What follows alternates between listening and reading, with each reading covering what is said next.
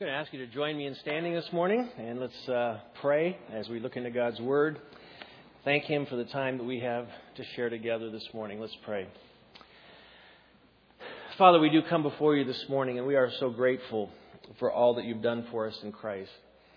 Father, we thank you as we come and as we celebrate the beginning of this Holy Week, how it began in triumph for Jesus, but ended in tragedy. Father, how quickly things changed during that 1 week. And Father, most of us can relate with weeks that begin well and then end bad. Oftentimes, we don't expect the news that we'll receive during the course of a week. And yet, Father, we know that you want to be with us and walk with us through all of that. So, Father, this morning I pray that as we look into your word and as we reflect on the suffering of Jesus and all that he endured on our behalf, that it would encourage us to bear our suffering in a way that looks beyond it to the future that you have created for us and provided for us. Father, again, we thank you so much for who you are, for what you do, and we pray that your word would speak to us. We pray that the Holy Spirit would energize it in our lives, in our hearts, in our minds, and that, Father, you would provide the comfort that only you can provide. Father, again, we pray that we would be attentive to your Spirit, that we'd hear what he has to say to us this morning, and that we would respond in a way that truly glorifies you. And we'll thank you for all of that in Jesus' name. Amen. You can be seated.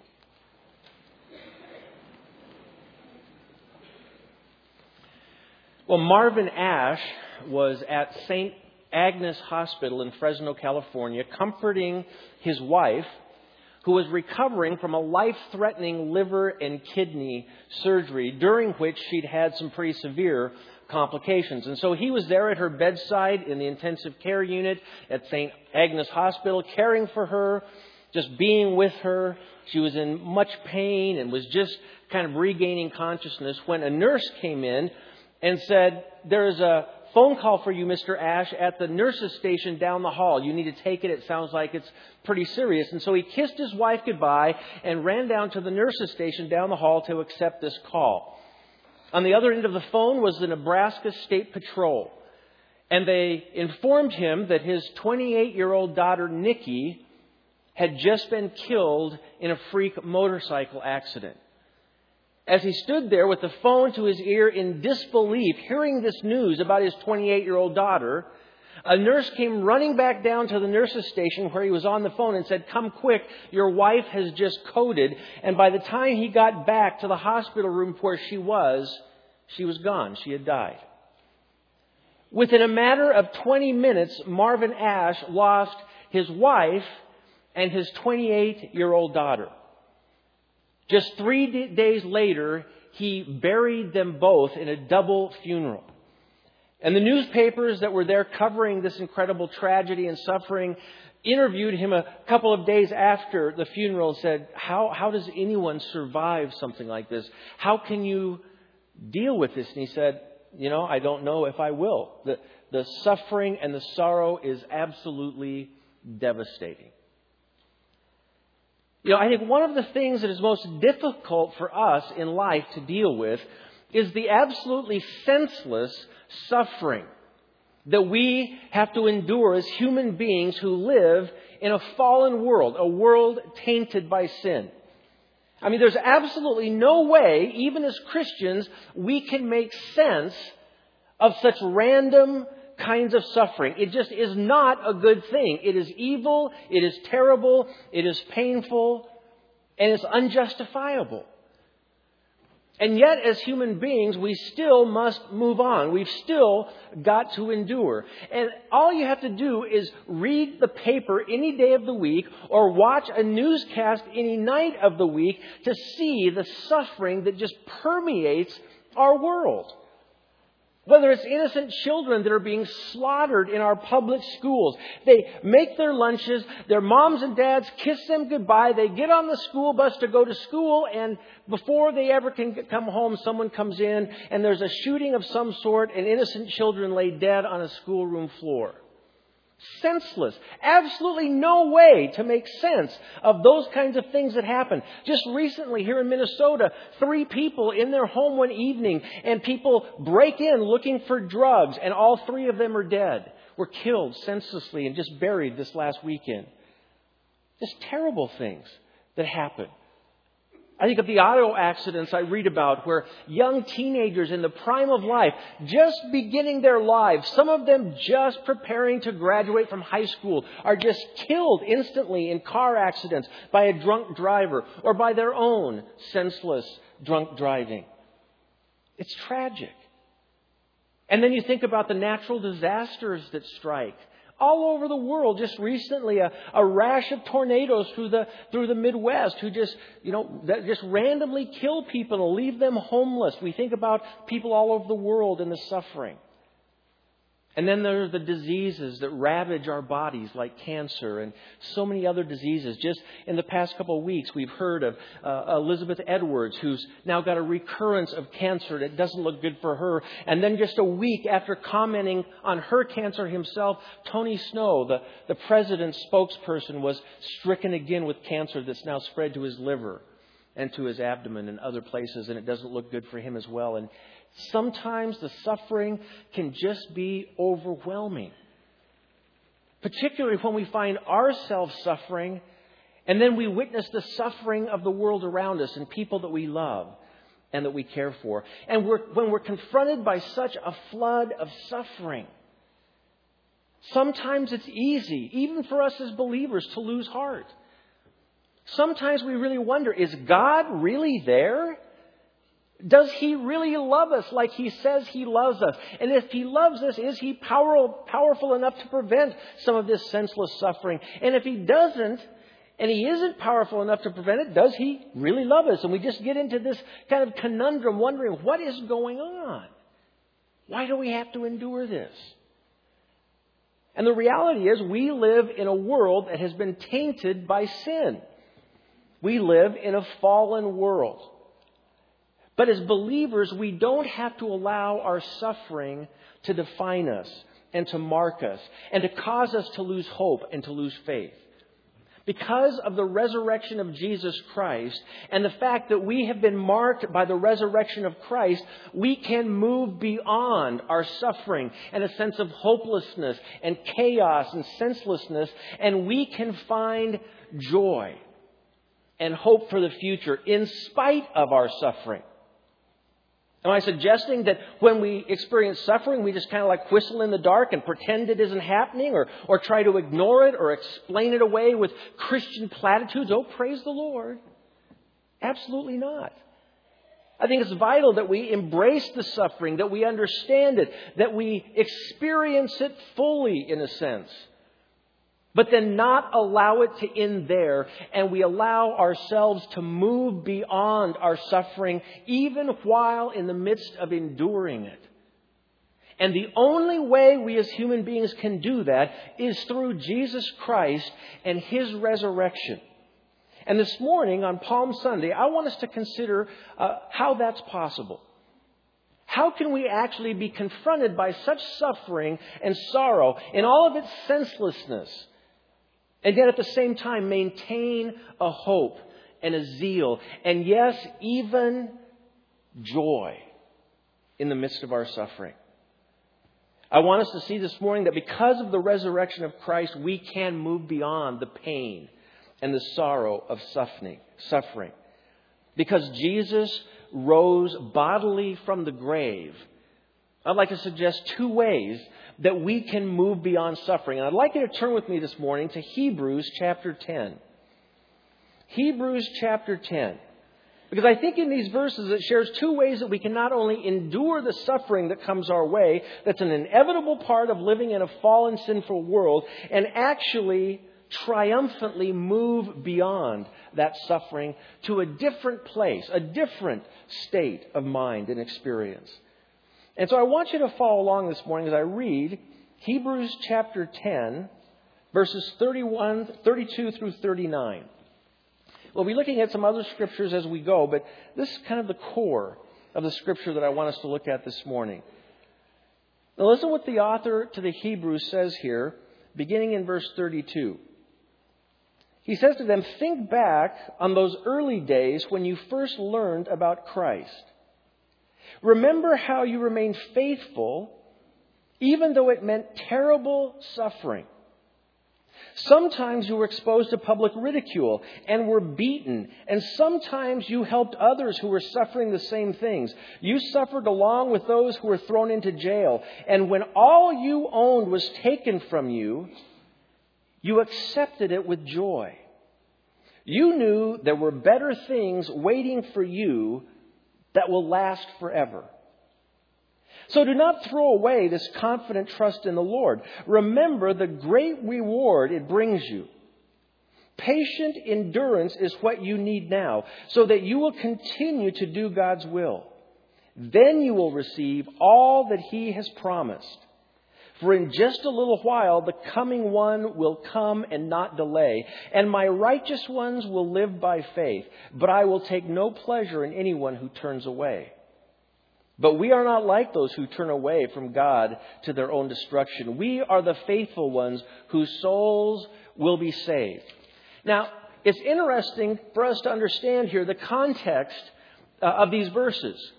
It's written to Hebrew Christians who've been dispersed away from their homes, who are suffering incredible persecution. They're losing their families, they're losing their homes, they're losing their jobs and their employment and everything that they own. And many of them are being just terribly physically persecuted.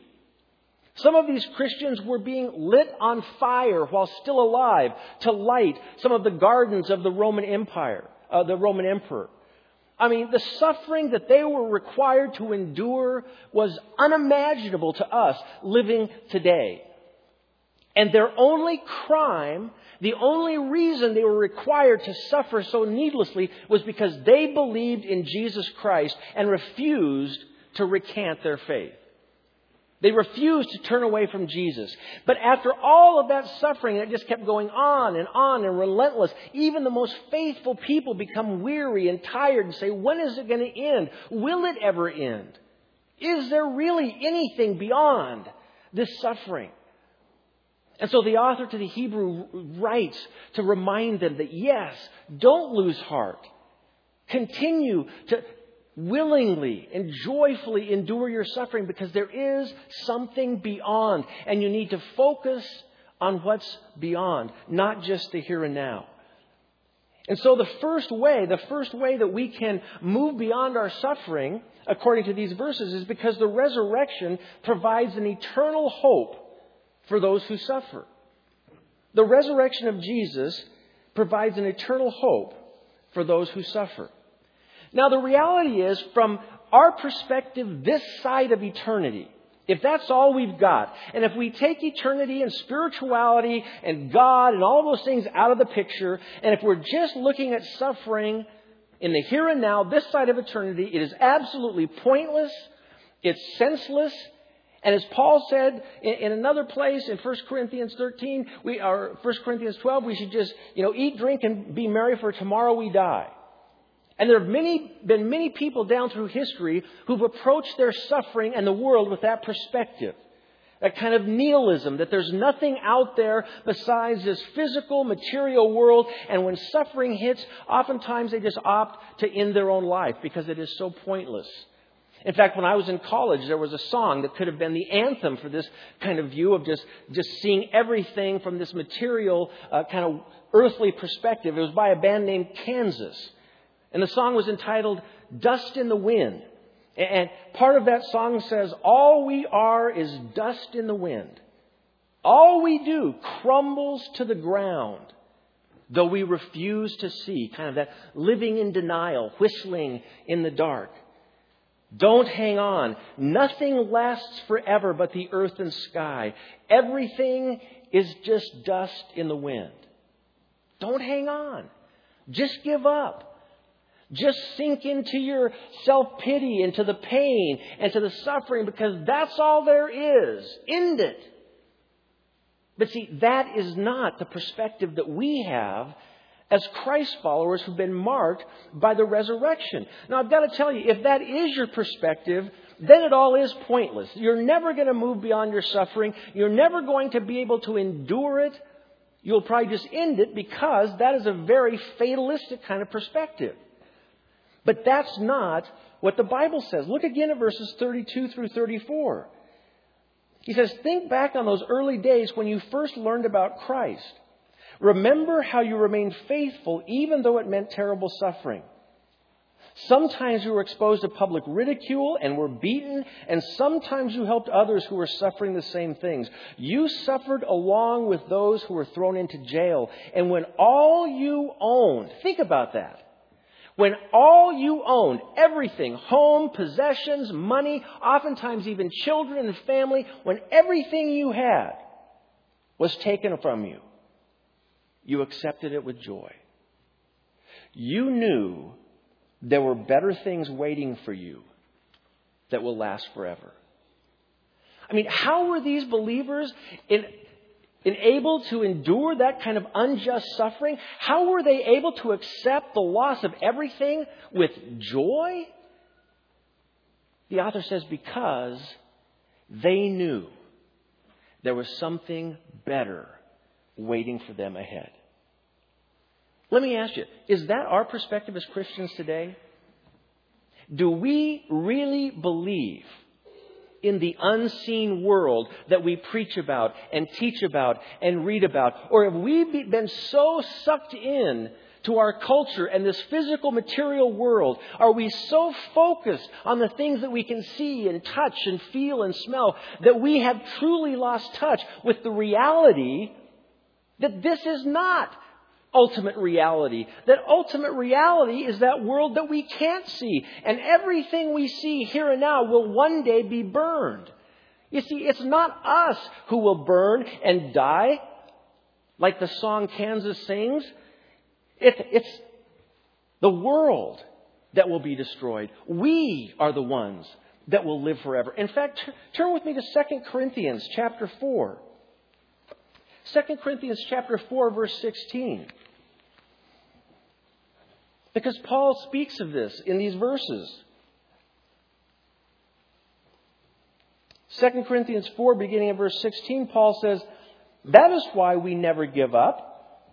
Though our bodies are dying, our spirits are being renewed every day. For our present troubles are small and won't last very long. Yet they produce for us a glory that vastly outweighs them and will last forever. So we don't look at the troubles we can see now.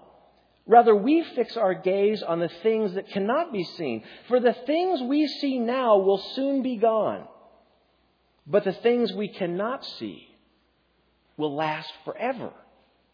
Now, that's powerful stuff when you think about it.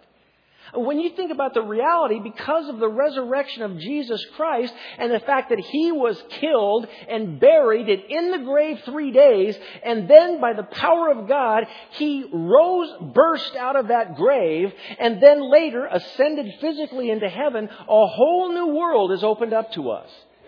It proved that this physical life is not all there is for us, and that we will live even if we die. And we will live in a place of perfection that God has created just for us. It'll be like returning to Eden. Just like God always intended us to live in absolute paradise. And I don't think we're just going to be floating around on white fluffy clouds strumming harps. We're not going to be disembodied spirits that are just moving and floating around. We will have glorified bodies just like the body of Jesus that is right now seated at the right hand of God the Father, still bearing the scars of the cross. And He will bodily return again to take us with Him, and we will forever be with Him in those glorified bodies, experiencing the bliss and perfection of paradise forever and ever and ever and ever. Now, I want you to think about the best vacation you've ever had in your life. Think about the most beautiful place on planet Earth that you've ever been. I think about this place in Ireland called Glendalough. And it's a beautiful lake, and there's these craggy mountains that come down, and there's this beautiful lake that almost seems like it goes back into infinity, and these craggy mountains, and there's just this bright Irish green that covers the tops of those hills. And I sat there and thought, this is like paradise. If I could never move from this spot and just absorb this forever, it's like you just can't get enough of it. Think about the majestic places you've been and seen. The beautiful tropical sunsets, and then think that heaven is going to put them all to shame. Because all of that is tainted by sin. But where we're going and the world that God is creating for us will be absolutely perfect. But I think sometimes we get so locked into this world. We get so trapped by the possessions and the material things and the troubles and the pain and the sorrow and the suffering that it's often hard for us to raise our eyes above it all, to realize that this is just the very, very beginning for us. 80 or 90 or 100 years in this time, it's just not even a drop in the bucket. It's not even a nanosecond in the span of our eternal existence. Because of the resurrection of Christ, we can move beyond our suffering. In fact, like the Hebrew Christians, we can accept it with joy, knowing that this is not it. Yes, it's terrible. Yes, it's painful. Yes, it's sorrowful to watch a loved one die like I have had to watch. It's unjust. It's not right. But most of what we experience in this world is unjust and isn't right. But God will make it all right one day. When every knee bows and every tongue confesses that Jesus Christ is the Lord of Lords and that He has provided eternity for all of us. I'll never forget reading the first time the story of John Huss, one of the great fathers of the church. In 1415, he was arrested for his faith. He was convicted. And he was sentenced to die by being burned alive at the stake. And as John Huss was led to the town center, they put the stake up and they began to pile the wood around him. He had to stand on some rocks so that everyone could see him, because a big crowd gathered to watch him burn alive for his faith. And they then leaned the kindling wood up and they doused it with oil. And then they lit the flames as he was chained to the stake. And as John Huss was being burned alive, he immediately broke out in a hymn of faith so loud and so joyous that everyone who gathered to watch him burn could hear him singing above the crackling of the flames. And the crowd was amazed that this man, until he didn't have breath, continued to sing joyous hymns of faith to God as he was losing his physical life. Man, that's the kind of faith I want. That's what I want to live like. I want to live recklessly in this world, knowing that there's not anything or anyone that can keep me from doing what God has called me to do. And regardless of the suffering or the pain or the sorrow, though it will be terrible, that I do have a hope that's beyond this life in this world. And we all do. Because we've been marked by the resurrection of Jesus Christ. And we need to ask ourselves, do we truly believe that? Do you believe that this morning? All of us are just, a doctor's visit away or a car ride away from a major tragedy in our own lives. Let's just face it. All of us, our lives are going to end at some point. It's just a matter of how and when. Are we ready for that? Are we living in the eternal now? Recognizing that there is so much more and so much better for us as followers of Christ. But there's a second way. And that is the resurrection provides not only an eternal hope, but the resurrection provides eternal reward for those who suffer with Christ. Look again at verses 35 through 39. The author says, "So do not throw away this confident trust in the Lord. Remember the great reward it brings you. Patient endurance is what you need now, so that you will continue to do God's will. Then you will receive all that He has promised. For in just a little while the coming one will come and not delay, and my righteous ones will live by faith. But I will take no pleasure in anyone who turns away. But we are not like those who turn away from God to their own destruction. We are the faithful ones whose souls will be saved.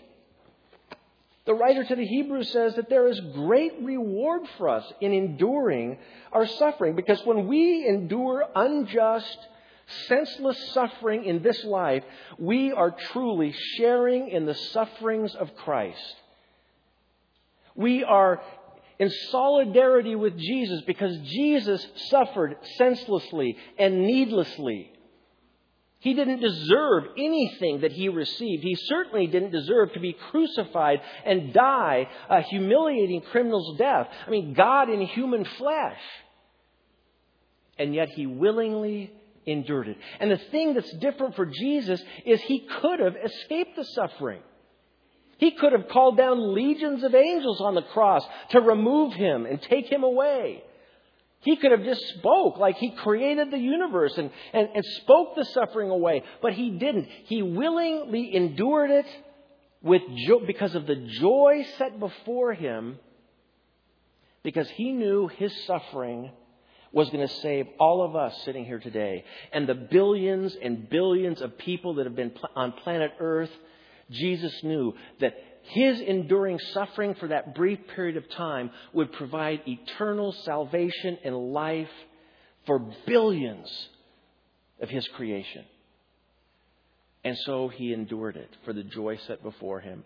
And because he endured that suffering, he is now seated at the right hand of God the Father. His name is above every name that can be spoken. He is the highest authority, and one day he will reign again.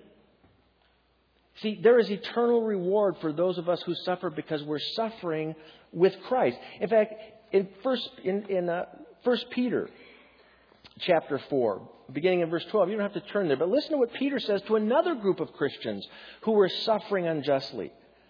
Peter says, "Dear friends, don't be surprised at the fiery trials you're going through, as if something strange was happening to you.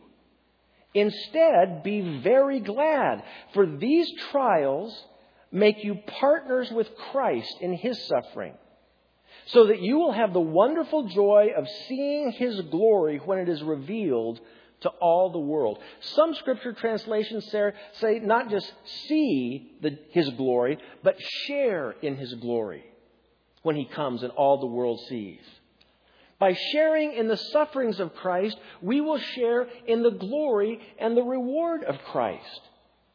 And that will be an incredible day when we see him face to face. And we have patiently and joyfully endured, keeping our focus above. And then that day when he appears in all of his glory, we will share in that glory just as we've shared in his suffering. And I know it's very difficult for us as Christians to, I think, sometimes even comprehend this whole idea of suffering and bearing suffering joyously. Because in America, we really don't know that much about suffering unjustly. I mean, most of us didn't have to endure, let's say, the Nazi concentration camps and people who were just ripped from their homes and families split up and taken to these terrible places. We haven't had to experience the kind of famine and the kind of disease in Darfur and Sudan and all of these places where families are dying daily for the lack of fresh water and others. We just don't know that kind of suffering. But we do know the suffering and pain of the loss of a loved one, or the betrayal of a spouse that we dearly love, or the rebellion of a child who gets themselves in serious trouble, and the pain and the suffering and the anguish that comes with that, and the diagnosis of cancer or some other disease that's going to ravage our body or the body of someone we love. We know about that kind of suffering. And it isn't fair and it is unjust. But we need to be reminded that because of the resurrection of Christ, if we will allow that to truly mark us, and if we will patiently endure that suffering with our eyes set on Jesus, then one day we will share in his reward. We will be rewarded because we've kept our eyes focused on him. You think about people in this life that have experienced that kind of suffering. I always, when I think of this, think of Johnny Erickson. Who, young, vibrant woman, dives into a lake with her friends having a great time and hits her head on a rock and breaks her neck and spends the rest of her life as a paraplegic.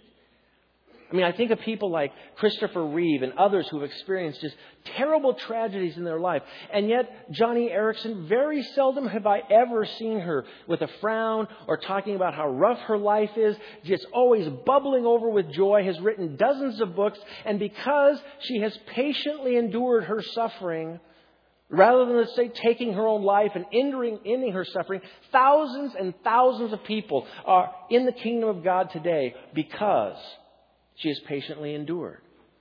I'm sure that if she hadn't experienced the suffering that she has, she would not have had near the impact.